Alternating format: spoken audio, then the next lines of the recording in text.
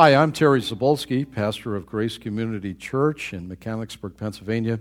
I'd like to thank you for listening to this week's message. I hope and trust that God's Word is a blessing to you as you live for Him each and every day.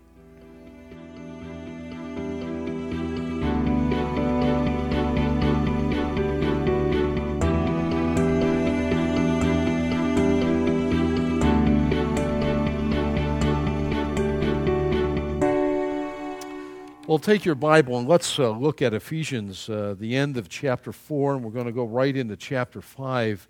I've entitled the message this morning, Live a Life of Love. Live a Life of Love. You know, it wasn't uncommon for evangelical churches not too many years ago not to hear too many messages on love.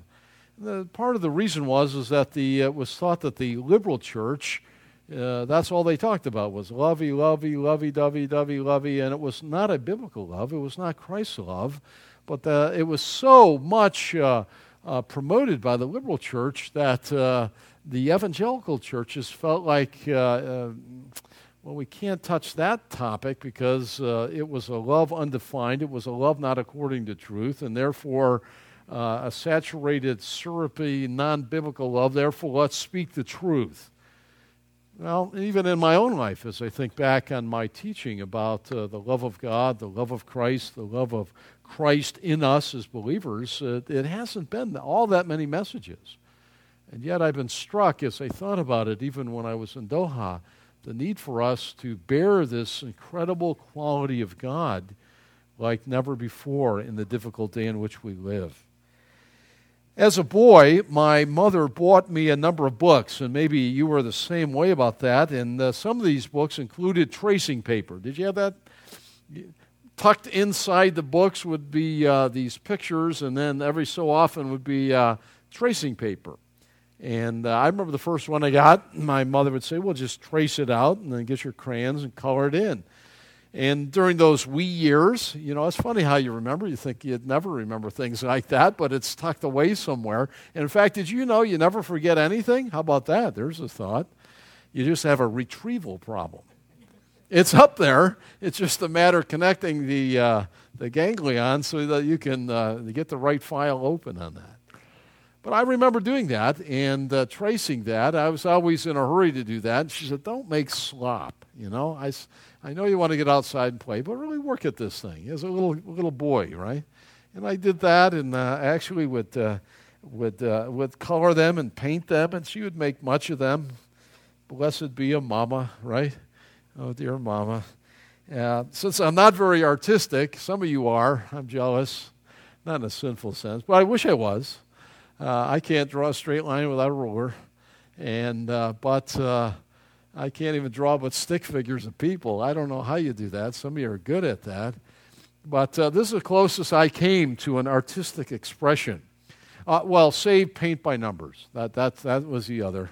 You know, paint by numbers. Oh, I was glad to get those too. But that's the closest I could do to producing art.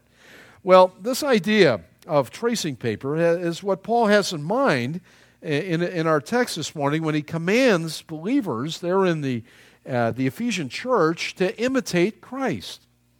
Imitate Christ. They in that day and we in our day, we are to have the markings of Jesus Christ all over our lives. As if it were traced with tracing paper. Christ in you, Christ in me. That is, if you know Christ the Lord as your Savior. Yet I'm reminded that it's absolutely impossible to do on your own. You say, well, I'm going to work on that today. Well, you can do that, but you must realize you can't muster it up. It has to be the Holy Spirit who is in you. If you're a believer, all of you have the indwelling of the Holy Spirit. And it's the Spirit's work in you that is conforming you, making you like the image of Christ. Now, you all know it's not a physical likeness, but it's the character, it's the inner qualities of who you are. That's who you really are anyway. You're not your body. The world confuses it to think that's all you are is your body. You're just material. No. It's a part of you, but you are not your body. You are the inward soul that inhabits and inhabits that body. Inhibits, probably so inhibits too, but inhabits that body. And that body, that soul within you, that's you, you're being conformed into the image of Christ, and it's the Spirit's yearning and working in your life and mind to bring that about. Well, Paul has one specific quality in mind when he's talking about tracing or he's talking about mimicking, and that is that you and I are to imitate the love of God. Now, that's an amazing thing when you think about it. Some of you have studied world religions. I hate the word religion because it's a relationship with our Creator through Christ. It's an R word, but religion is so cold, as if it were one of many on this pantheon of thought. It isn't. And when you read the different ones, and some of you have in comparative religion classes and so on, you discover how markedly different our God is from all the rest. And all the rest are figments of the imagination, at best through the worship of demons, Paul says in Corinthians. They never existed. There's no God, Allah. You may hear a lot about Allah, Muhammad. Muhammad did live. He died and he was buried, and that was it. There's no God, Allah. I'll hear a lot of calls when I'm in Doha 6 times a day to worship Allah. Allah. It's the figment of the imagination. It's the worship of demons. Or some of the others, Zen Buddhism and the impersonal Zen and all that nonsense. It's absolutely nonsense. And when you consider that our God is a God of love, that He is the great lover, it overwhelms me when I think about it and give some time to that our God is the great lover. He loves. He is the great lover. It's not Romeo and Juliet. Not some sappy love story on the ladies' channel on TV, right? Our God is a great lover. And He's working that love in your life and mine, and He wants us to be just that way in our lives. The Bible contains the greatest love story ever. And it wasn't even the book by that title in the 60s. Remember that movie, The Love Story? It is the Bible, and that's the great book on the love story. It's God's love for lost, sinful men and women. And Paul, in this letter to the Ephesians, this great city, this great church, pagan to the core, the worship of Diana and the temple priestesses and the perversion of sexual love, preaches the gospel, and this wonderful church is born there by the Spirit of God. And Paul writes this letter, which is, we know it as Ephesians in our Bible. He writes back to them, and of all the epistles in the Bible, it gives the mystery and the wonder and the awe of the church. The church, the mystery of Christ, the bride of Christ, the wonder of it. You can read all the other epistles, and you don't find the lofty expression that God makes through Paul of the church, as he does here in the book of Ephesians. The first 3 chapters are highly doctrinal, and then he moves into 4, 5, and 6 as a result of the truth of the church and of saving faith in men and women's lives and of the congregation that God has brought together there at Ephesus and we here at Grace. He writes by implication, these are the realities that ought to be in your life and mine. And we're not going to read all of them, but let's pick it up in chapter 4. And let's look at just our text for today, let's back it up to verse 29 to get a little fuller of the context. And you know the chapter divisions were added later, and so there shouldn't have been a break here at chapter 5. 4:29 and following. Do not let any unwholesome talk come out of your mouths, but only what is helpful for building up others according to their needs, that it may benefit those who listen. Do not grieve the Holy Spirit of God, with whom you were sealed for the day of atonement, redemption. Get rid of all bitterness, rage, anger. Now let me stop. He's talking to believers here. Get rid of all bitterness, rage, anger, brawling, slander, along with every form of malice. And here's our text for today. Be kind and compassionate to to one another, forgiving each other, just as in Christ God forgave you.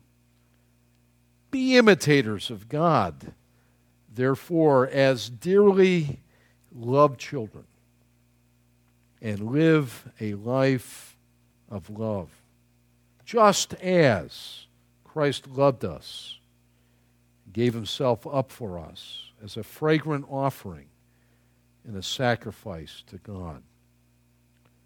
The title of the message is Live a Life of Love. I would love to see us really embrace this as a church, as individuals. It would change our lives, our marriages, our homes. It would change the way we relate to people in our community we work with and go to school with. I think it's the most tremendous presentation of the gospel that could ever be made. It really is. People don't want to hear more of legalism. They don't want to hear more of failure. They don't want to hear more of a condemning spirit.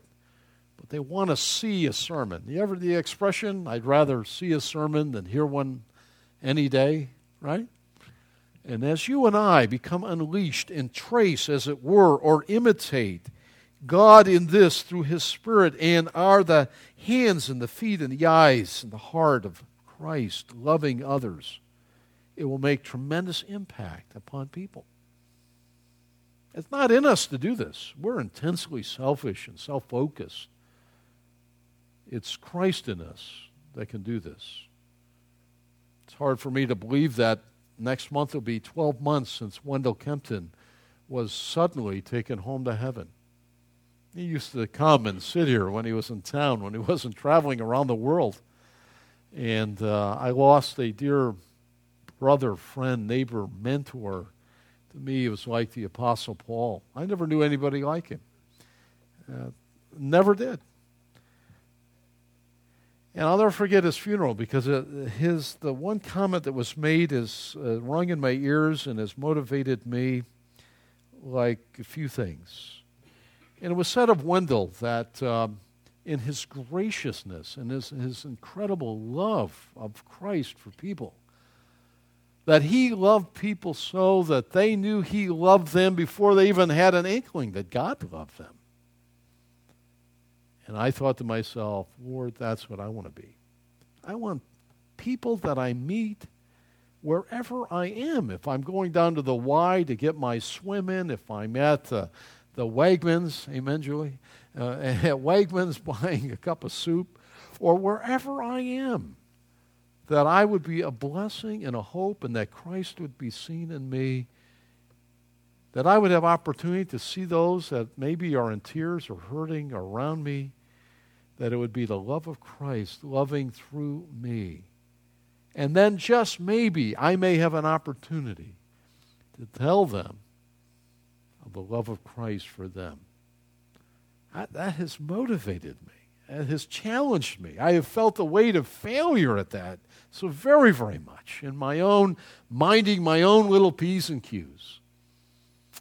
I ask the Lord to forgive me for that I might be a conduit of the love of Christ to every one of you and to all that I should meet. And I want it increasingly as the days of my life are quickly going, that the love of Christ would be seen in me. It doesn't matter what kind of sinners they are. It doesn't matter what they've done to me. You know what I'm saying? It can't even compare to the mountain of sin, we'll look at it, that I've committed, that I've been released of in total. Now, I'm going to say it. I don't want to nickel and dime people. I've been forgiven a Fort Knox pile of sin, an enormous amount, or Mount Everest, if you will. Well, there are three ways in which God's love should be reflected in my life and in yours as a believer. Paul is very pointed, very clear on this. It's don't need an advanced degree in astrophysics to be able to figure this one out. It's just hanging there very simply, and I appreciate that because I can get my arms and my head and my heart around it, and so should you. Three ways in which God's love should be reflected in your life as a Christian. This is hugely different from the world's idea of love, which is usually selfish and sensual in a wrong sense. Well, the first way is that you are to reflect, and I am to reflect God's love with a forgiving love. That's what he said to us here in 32b. He said, forgiving.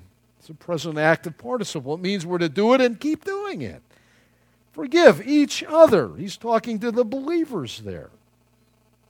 And by implication, all others. Just as. Here's the comparison. In Christ, God forgave you. We are to reflect God with a forgiving love. Now, most of God's attributes I cannot imitate. When you think about it, theologians are fond of talking about different categories of God, that God has self-disclosed and revealed himself to us in the only book he ever gave. And some of the qualities of God are beyond us. For example, you cannot imitate God's eternality. You just arrived, and so did I. We're but a moment. Now, we'll live forever, but I didn't live back before, not too many days ago. I was a brand new thought, and so were you. So we can't imitate God's from everlasting to everlasting. Impossible. Incommunicable attribute, they'll call that. Or how about God's power? Like I have power, I have strength. Yeah, it's extremely limited and decreasing. I reached the point, someone said, at 26, and it's downhill from there. Although I'm not sure. It might have happened sooner, right? God is omnipotent. I can't imitate his omnipotence. He speaks the word and it happens. Creation. Man. Jesus doesn't even say the word, and there's fish that never swam in the sea, and he's feeding people with that. Grain that never grew, and they're eating bread, munching on it for lunch there by the Sea of Galilee. That is the power of source. Which is easier to say, thy sins be forgiven, or take up thy bed and walk? They're like, what did he just say? The point there is, in case you're wondering, only God can do either. Only God can forgive sin. Only God can heal with power. So take up your bed and walk. I can't imitate God's. I can't trace out his power, nor can you. And these kind of things are beyond us, his knowledge. I could be smart if I could ever remember everything I ever learned. I've studied 3, 4, 5 languages. I have a hard time with English most of the time. What's a gerund? Does anyone know? I'm still perplexed by that in English. My daughter could help me. She's an English ed person. But so these are some of the areas we cannot imitate God in. But the command is almost startling to us. It's the only place it occurs in the Bible where we are commanded, and it is an imperative, we are commanded to imitate God. And on your outline, number 2, it is in loving that we are called to imitate or trace out our Creator. In the Greek, it's the word mimic, or we get the word mimic from. We know what that is in sports. You get an outstanding athlete, right? Some of you are into golf, and you go like, how does Tiger Woods do it, with his stroke? I got to imitate that. Man, that's a champion swing. Not too many years ago, everyone on the basketball court was imitating Michael. You didn't have to say his last name. Everyone knew you meant Michael Jordan. How does he do that? He shoots off balance, and then he makes those shots that we would imitate that. That's the word here. We're to trace out or imitate or build into our life this quality of God, this fact that God is love. That's what he's calling you and I to do. And the first way that we are to love like God is that we are to forgive all who have wronged us. Have you ever been wronged? Have you ever been wronged already today? It probably is the better expression. Same to you, fella, out there on the road, right? Hopefully not in the parking lot, right? Or when you came in. I mean, we constantly hurt people and offend each other. It's just the law of physics. Moving objects come close and there's friction, there's heat. It happens. And we offend each other. We wrong each other. We do it when we don't realize it, and we do it intentionally. We do. So now you're sitting there looking good here. Now you too, you've done it. I know you have. I'll talk to your wives, and we'll find out that that's the case, right? Well, we are to forgive those who wrong us. Now the word, number 1, to forgive, Aphemi, it's the Greek word aphemi, it's simply release. Sometimes after a wedding, I've seen it where a bridal, she'll say to me, I've got this wonderful idea when we go out before we get in the limo and drive away. We've got these doves. We're just going to let them go and fly away. And in her mind, she's got this romantic view of all these doves flying away. And that's she and her new husband are going to just, that's it, the symbol of their life. The last time I saw it, I think I told you, it's the funniest thing in all the world. They flew up, they went around, and they landed on the power lines. And they sat there, white doves. Oh my, I don't think that's what the bride had in mind. But the word forgive means to release. It means to be set free. God has set us free from all of our sin, all of it. Intentional, unintentional, it matters not. We are to do the same. We are to seek forgiveness. We are to release those that wrong us. It speaks to our marriages. Husband and wives. How often we wrong and hurt each other and scar each other. And say things we shouldn't say or things we ought to do and we don't do by omission and commission. In our families, we hurt each other and say things and disappoint and anger and so on. And with our friends, in our church family. Well, I didn't know he would do that or this or that. It's not what I expected. And I heard what you said and these kind of things, and they hurt. Our actions and our words, we hurt each other. And we do, and we are to release and to forgive and to practice it. And it's a way that we demonstrate the love of God in us is by quickly releasing each other. I've said in many pre-marriage counseling, if I could go into their bedroom and on their headboard, I'd carve one thing into the headboard, and that's James's expression that let not the sin go down upon your wrath, your anger. That every night you would deal with the offenses so that they would not accumulate. And that you'll strangely and suddenly have far distance between you. And deal it every day, day at a time, so when you go to bed, you sleep well, you're forgiven, and then you start new the next day. Isn't there nothing nicer than a brand new day? I mean, you can have a blowout of a day and deal with it, find forgiveness as we focus on this. And in other ways, days can be very disappointing, and then the sun comes up the next day, and it fills us with hope and joy and the prospect of today's going to be a better day. And I thank the Lord for that. Really, I do. And in marriages, it can be like that, and others. In a strange way, I thank the Lord earlier this week that days don't last for like weeks on end. Imagine that guy could have done that. A day could have been like 7 days in length. Oh my, talk about the long day, right? And when you have a bad day, it just goes on forever. Now, I don't know how that would work with our sleep and awake cycle, but I'm glad it doesn't go on for like 30 days, like the spinning of the earth and that, but they come pretty quickly. Have you noticed that? And daily we ought to release and forgive and cleanse, and you'll have a sweeter life and a sweeter marriage if you'll do that. That's what he's commanding us to do. We are to forgive each other just as Christ, in Christ, God forgave you. Listen, I'm going to fail you. Don't put me up on a pedestal. I am not the Lord. I'm going to let you down. I will. And you're going to let me down. I promise you. I'll release you and forgive you. You know why? Because you'll let me down a whole lot less than I failed my Lord. I've been forgiven an incredible amount. And when you let me down, and you will, I'm not going to keep that nickel. I've been forgiven an incredible amount. I'm going to be generous because I want to be that way. I want to heal the relationship. I don't want anything to come between. I don't. If I had anything against any of you now, I'd be talking to you right now or even before this sermon. And that's the way we ought to be as a people, as a church, in our family, in our homes, in our workplaces. That's what he commands us to be, to forgive. People crave to be forgiven of all their wrongs. I read one psychiatrist, he wrote, as far as I'm concerned, I'm quoting, Most of what a psychiatrist does is directly related to forgiveness. People come to me with problems. They feel guilty about their part in them. They're seeking forgiveness, really, at the end of the day.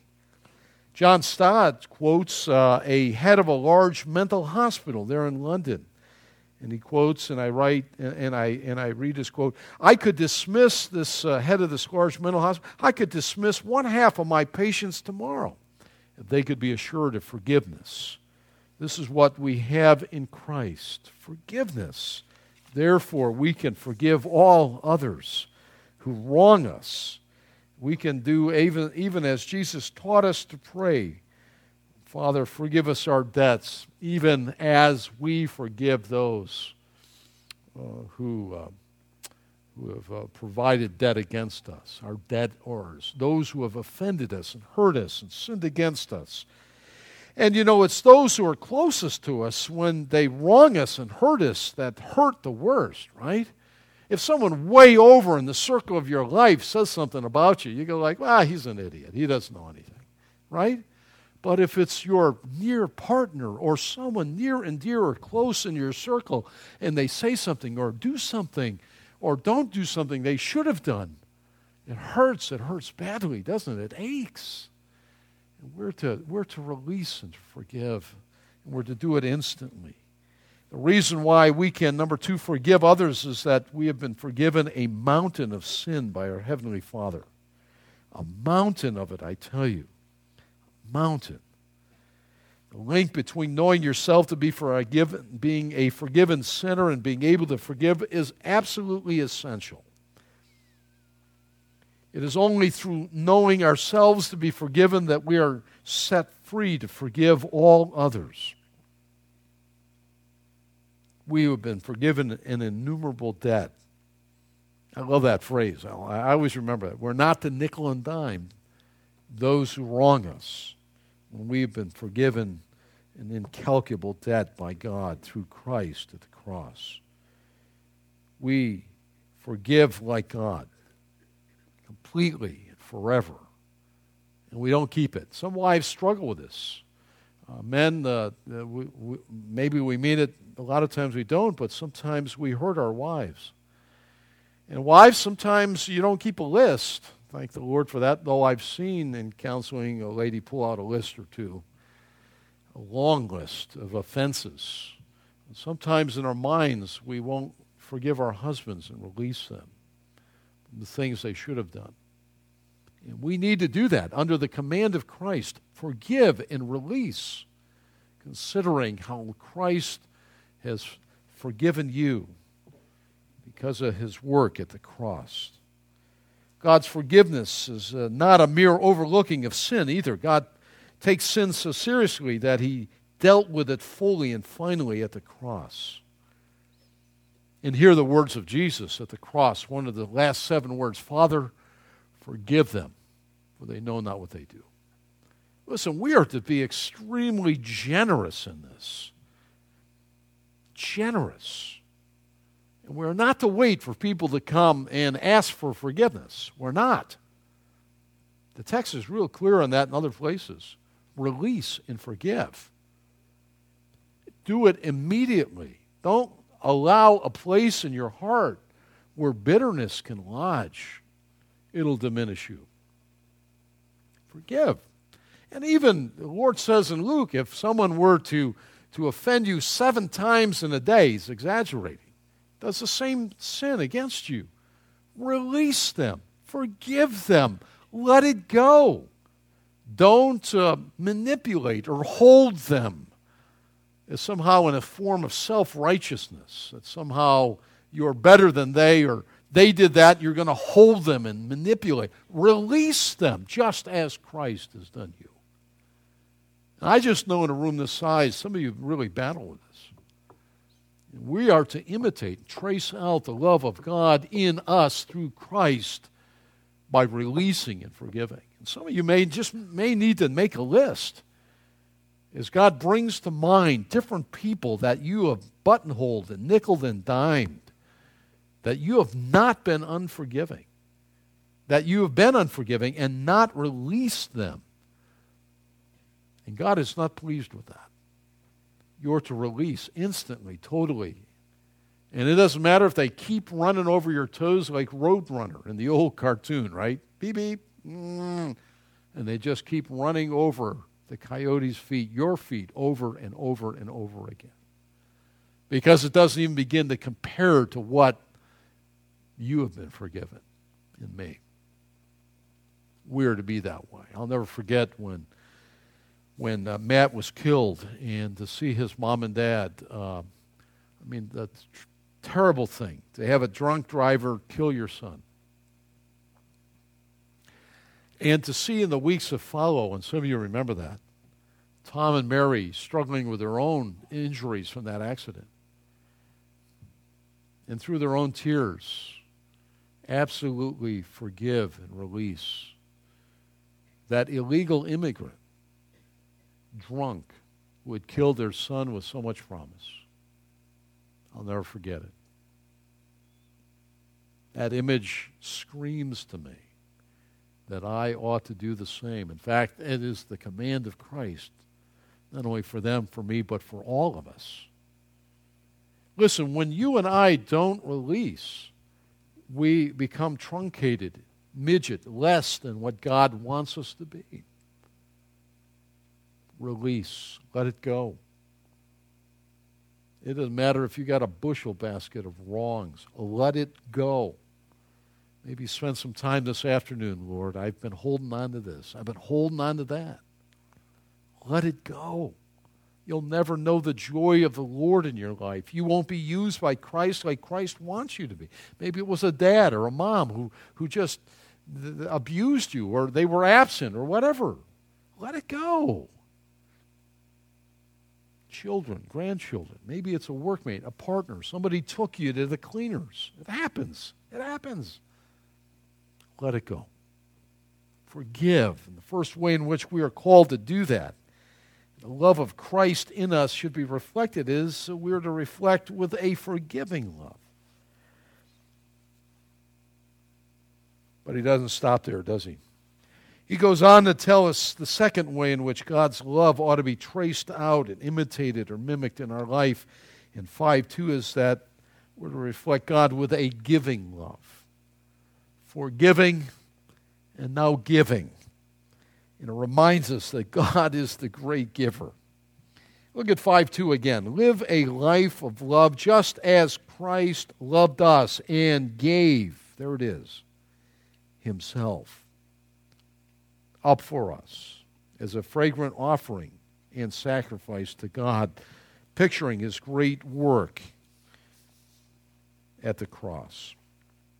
God is the great giver. He's the greatest giver.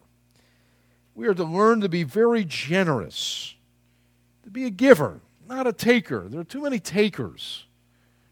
We live in a country that's filled with takers anymore. What's in it for me? I want the person often who will do it for me. We see it in business. We see it in school. Everyone's a taker, not a giver. We ought to be givers. We ought to reflect the love of God in us through Christ by giving, by being generous. We ought to often practice random acts of kindness. You know what that is? Just being kind. It's an expression of love, and it's an expression of giving, kindness to folks you don't know and the people you do. Random acts of kindness. I'll tell you what, you do that, you're going to be a happy person. Givers are people that have joy. It's more blessed to give than receive. We find that in Acts 20, not in the Gospels, but Paul quotes Jesus. After all, you know what Jesus said.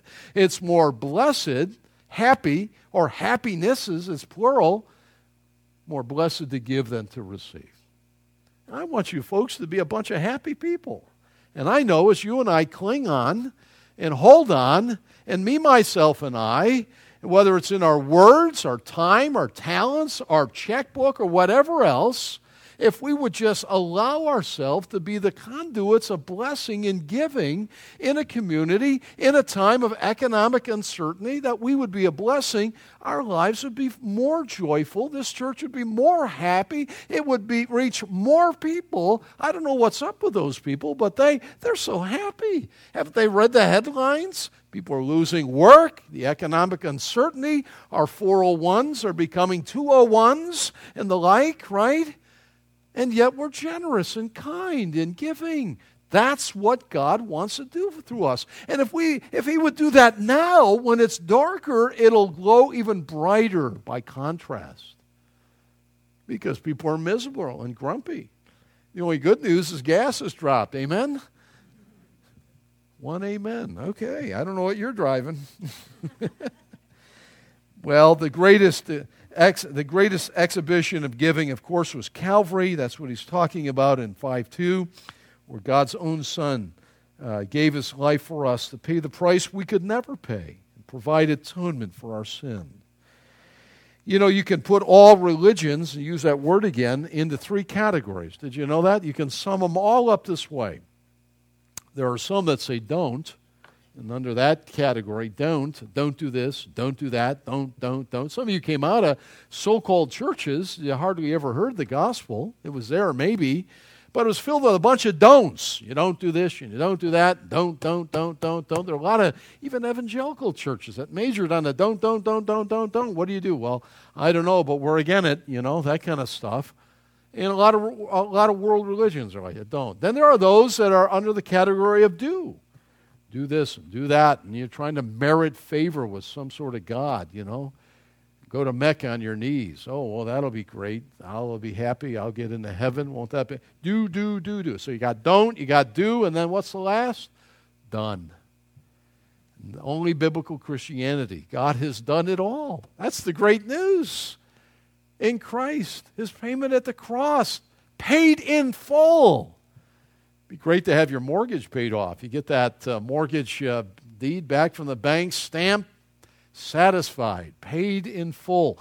That's what has happened to your sin and mine through Christ's great work at Calvary's tree. That's the basis of it. That's the greatest demonstration. Jesus Christ's death was both a fragrant offering and a sacrifice to God. And there, God modeled this love in the highest possible way at the cross. Wasn't that man who was in love up in Toronto, built his wife a castle? I've seen that. It's incredible. Castle Loma up there. Incredible. Man, that wasn't the greatest, though that's quite a stretch, right? The greatest demonstration of love, sacrificial love, was at Calvary. And I have listed under number 2, a number of verses, you know them. John 3:16, for God so loved the world. How about 1 John 4:10? I wrote it out. This is love, not that we love God, but that He loved us and sent His Son as an atoning sacrifice for our sins. Romans 5:8, God demonstrated His love for us in that while we were yet sinners, Christ died for us. It's done. It's a finished work. God gave. He gave. He gave. He demonstrated. He put His love on the ultimate display. There'll be a lot of Christmas displays and windows as merchants try to entice buyers to come in at the Christmas time. It's very typical. Even you'll see it in an economy that's off, and people wonder about retail sales for Christmas. The one window that I always, about Faithy and I, break our neck looking at is that incredible bakery up, what there? Pennsylvania Bakery. Their window display is absolutely unbelievable. How many of you have seen that? It almost makes you want to go in and get a cookie or something. It is unbelievable. Amen. I heard an amen there. Trish, was that you? That's okay. Oh, Betsy. Betsy worked there. No? Oh, Diane. All right. I'm following the ladies back here. Okay. Well, there it is. But beyond this, beyond the greatest gift given of the atonement of our sin, listen, God has given us everything. What do you have that you've not been given? The Bible asks that question. The answer is everything. Everything we have is on loan to us. Everything. God has given us the gift of life. How about the gift of beauty and the ability to appreciate beauty, whether it's in music or whether it's in the fall foliage, the autumn colors, the beautiful colors. God has given us the aesthetics and the appreciation of beauty and form and in all of its variety. God has given us more than that. He's given us a place to live and to work, food and clothing, children and grandchildren. Going to have another one here in December. Can't wait. Wow, everything. He's given us everything. Naked we came, naked we go. Everything He's given us. Everything. He has given to us. And He wants the love of Christ to flow through us, that we would imitate God in not only being forgiving with all others, but that we would be givers. Givers. That's what we ought to do, for God loves a cheerful giver. Listen, don't leave this place and say, well, all right, I'll give because Pastor said I ought to give a random act of kindness. I'll keep it. You lost any reward. You might as well keep it and hold on it like the miser you are. Be generous. Be cheerful. Give. Be a generous giver. All through, not just Sunday morning, be great in your giving to the Lord and your stewardship, but make that as a mark of your life. Somebody moves into your neighborhood, Faithy, for years, she'll often make a basket and baked goods, and we welcome them in. We want to give.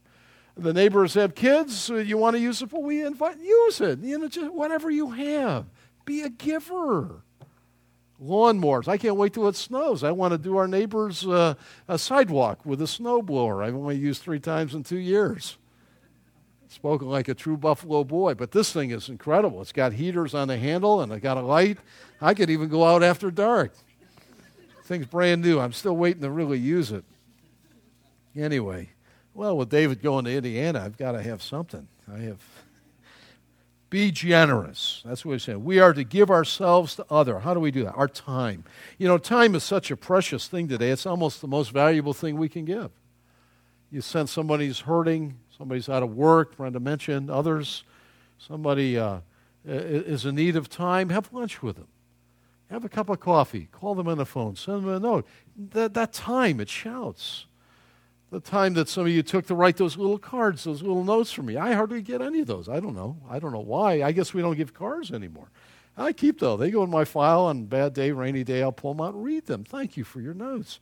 And we ought to be note-giving, folks. And time, it represents time and effort and thought. Our words, our resources, our abilities. You're able to do something someone else is not able to do. You lend that. You give that. You do that. That creates a joyfulness in heart, a cheerfulness as we give. Here's the expression, I put it down, I say it a lot, you make a living from what you earn, but you make a life from what you give. That fills the caveat and the fullness of life is what you give. Be a giver. Be generous with your words and your time and your ability and your money, and be generous that way. Look, if I'm still around and I have your funeral, I got news for you. You won't be taking anything with you. Be generous with it. Be generous with your time. It'll be all gone at that point. Give like your God. Practice it today. Give sacrificially even. Have you ever done that? Go without? Most of us have never even done that. Go without. Say, I'm going to skip a meal because I think someone else may need, and give it to them. And feel the groans in your stomach. Say, Lord, thank you for that. You're so good to me. I can give this, and I probably don't need to eat it anyway, I'm sort of ahead of the game on that. It's more blessed to give than to receive. Giving people are the happiest people. Try it. Try it today, will you? Make a mental note. Look around. Who needs a word of encouragement? Who needs some help? Who needs some time? Maybe the Lord would bring a name to mind. That you might, even today, do that. Try it and see. And if it's not true, you come back. I want to know. You come back and tell me. Call me on the phone. I gave, and I was most miserable. Would you do that? Call me up. Say, it didn't work. I want to talk to you. In a hurry, I do. All right? Forgiving. What kind of love? Forgiving. Giving. And the last, verses 32 to 5:1, it's a living, a life, a love. It's a living love, what he says we are to reflect. What does it mean to live a life of love? He says it right there clearly in verse 2, and live a life of love, or walk in love is the exact translation. Same thing. Well, it's a practical love, and it's a practical love that Paul's been writing of in Ephesians 4. We are to what? And he goes back and look at verse 25. I have these listed. What's it mean to live a life of love in a general sense? It means that we put off lying. We love people. We tell them the truth. We speak the truth in love, but we speak truthfully and honestly. I still don't know exactly how to work that out, men, when our wives will ask us, well, what do you think of my hair? Faithy's so good at that, so it's always easy answer for me. It's so beautiful. And you could quote me on that if you're in that situation, men, because you say, and I don't use the word interesting. I found that never works. Well, that's interesting. They don't take that positively. And remember, a woman's hair is her glory and crown. That's right. Not to us. And what I would say, well, it's only hair. I learned about my second years of marriage. That doesn't translate at all. It's, oh, honey, what's the difference? It's only hair. That I didn't get a good meal that night, probably, and for the next night, I always did. Faithy's, I got to go home with her. She's always been so kind to me. She is. I told the people in Doha, people put up with me because they love her, and they laugh, and I said, yeah, I know, they laugh there too, but they know it's true. Covers a multitude of sin. Anyway, put off lying and speak truthfully. That's how we live a life of love. Second, put off anger. Some of you say, well, I'm Irish. That's no excuse. There may be certain families and dispositions and nationalities that are more fist to cuff. They drink a little bit and then they're boxing each other's ears in or something, you know. That's no excuse. I'm Irish. I beat the guy up because I'm Irish. Well, listen, you're a Christian, and anger should not be expressed that way. All right? That's not how you love people. In fact, daily, we're to take care of this. I already said that about a marriage. Don't let the sun go down on your wrath. Not doing this has ruined more marriages. 3, how do we live a life? Put off stealing at 5-finger discount. You're not to steal a man's watch or his wallet or his wife. That's not living a life of love. In verse 28, as Paul calls us to put off stealing. Rather work. Why? Why should we work? So that you can share. There it is, giving. Get a job. Get employed. Why? So you can take care of, live indoors and eat. So you can give to the Lord's work, and so that you can save some and then be a blessing with some. That's a happy life. Look, it's going fast. Live this way. Live a life of love, Paul is saying to the Ephesians and to us. Fourth way, put off unwholesome talk from your mouths. Remember, he's talking to Christians here. Instead, speak to help others. One man writes, our speech must always maintain or elevate others. Unwholesome talk. You know, I see it more in the younger church. The younger generation saying, well, I can swear.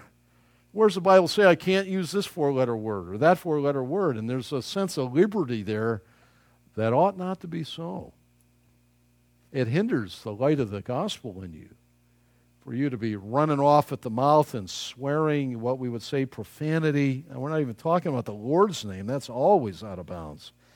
But that kind of attitude does not square with living a life of love where Paul commands, put off unwholesome talk from your mouths and speak instead only that which helps others. And for a believer sensing, well, I have liberty, I have freedom, and I can just rip it off, I don't think that's helping anyone who hears. In fact, it brings down the crowd at that moment. Number 5, put off bitterness. He says in verse 31 and 30, put off bitterness and rage and anger, and instead, look what he says, and instead What? Be kind and compassionate. That's what God's doing. We're to be kind and compassionate to one another. That's living a life of love. That's Wendell Kempton. That's Doc Kempton.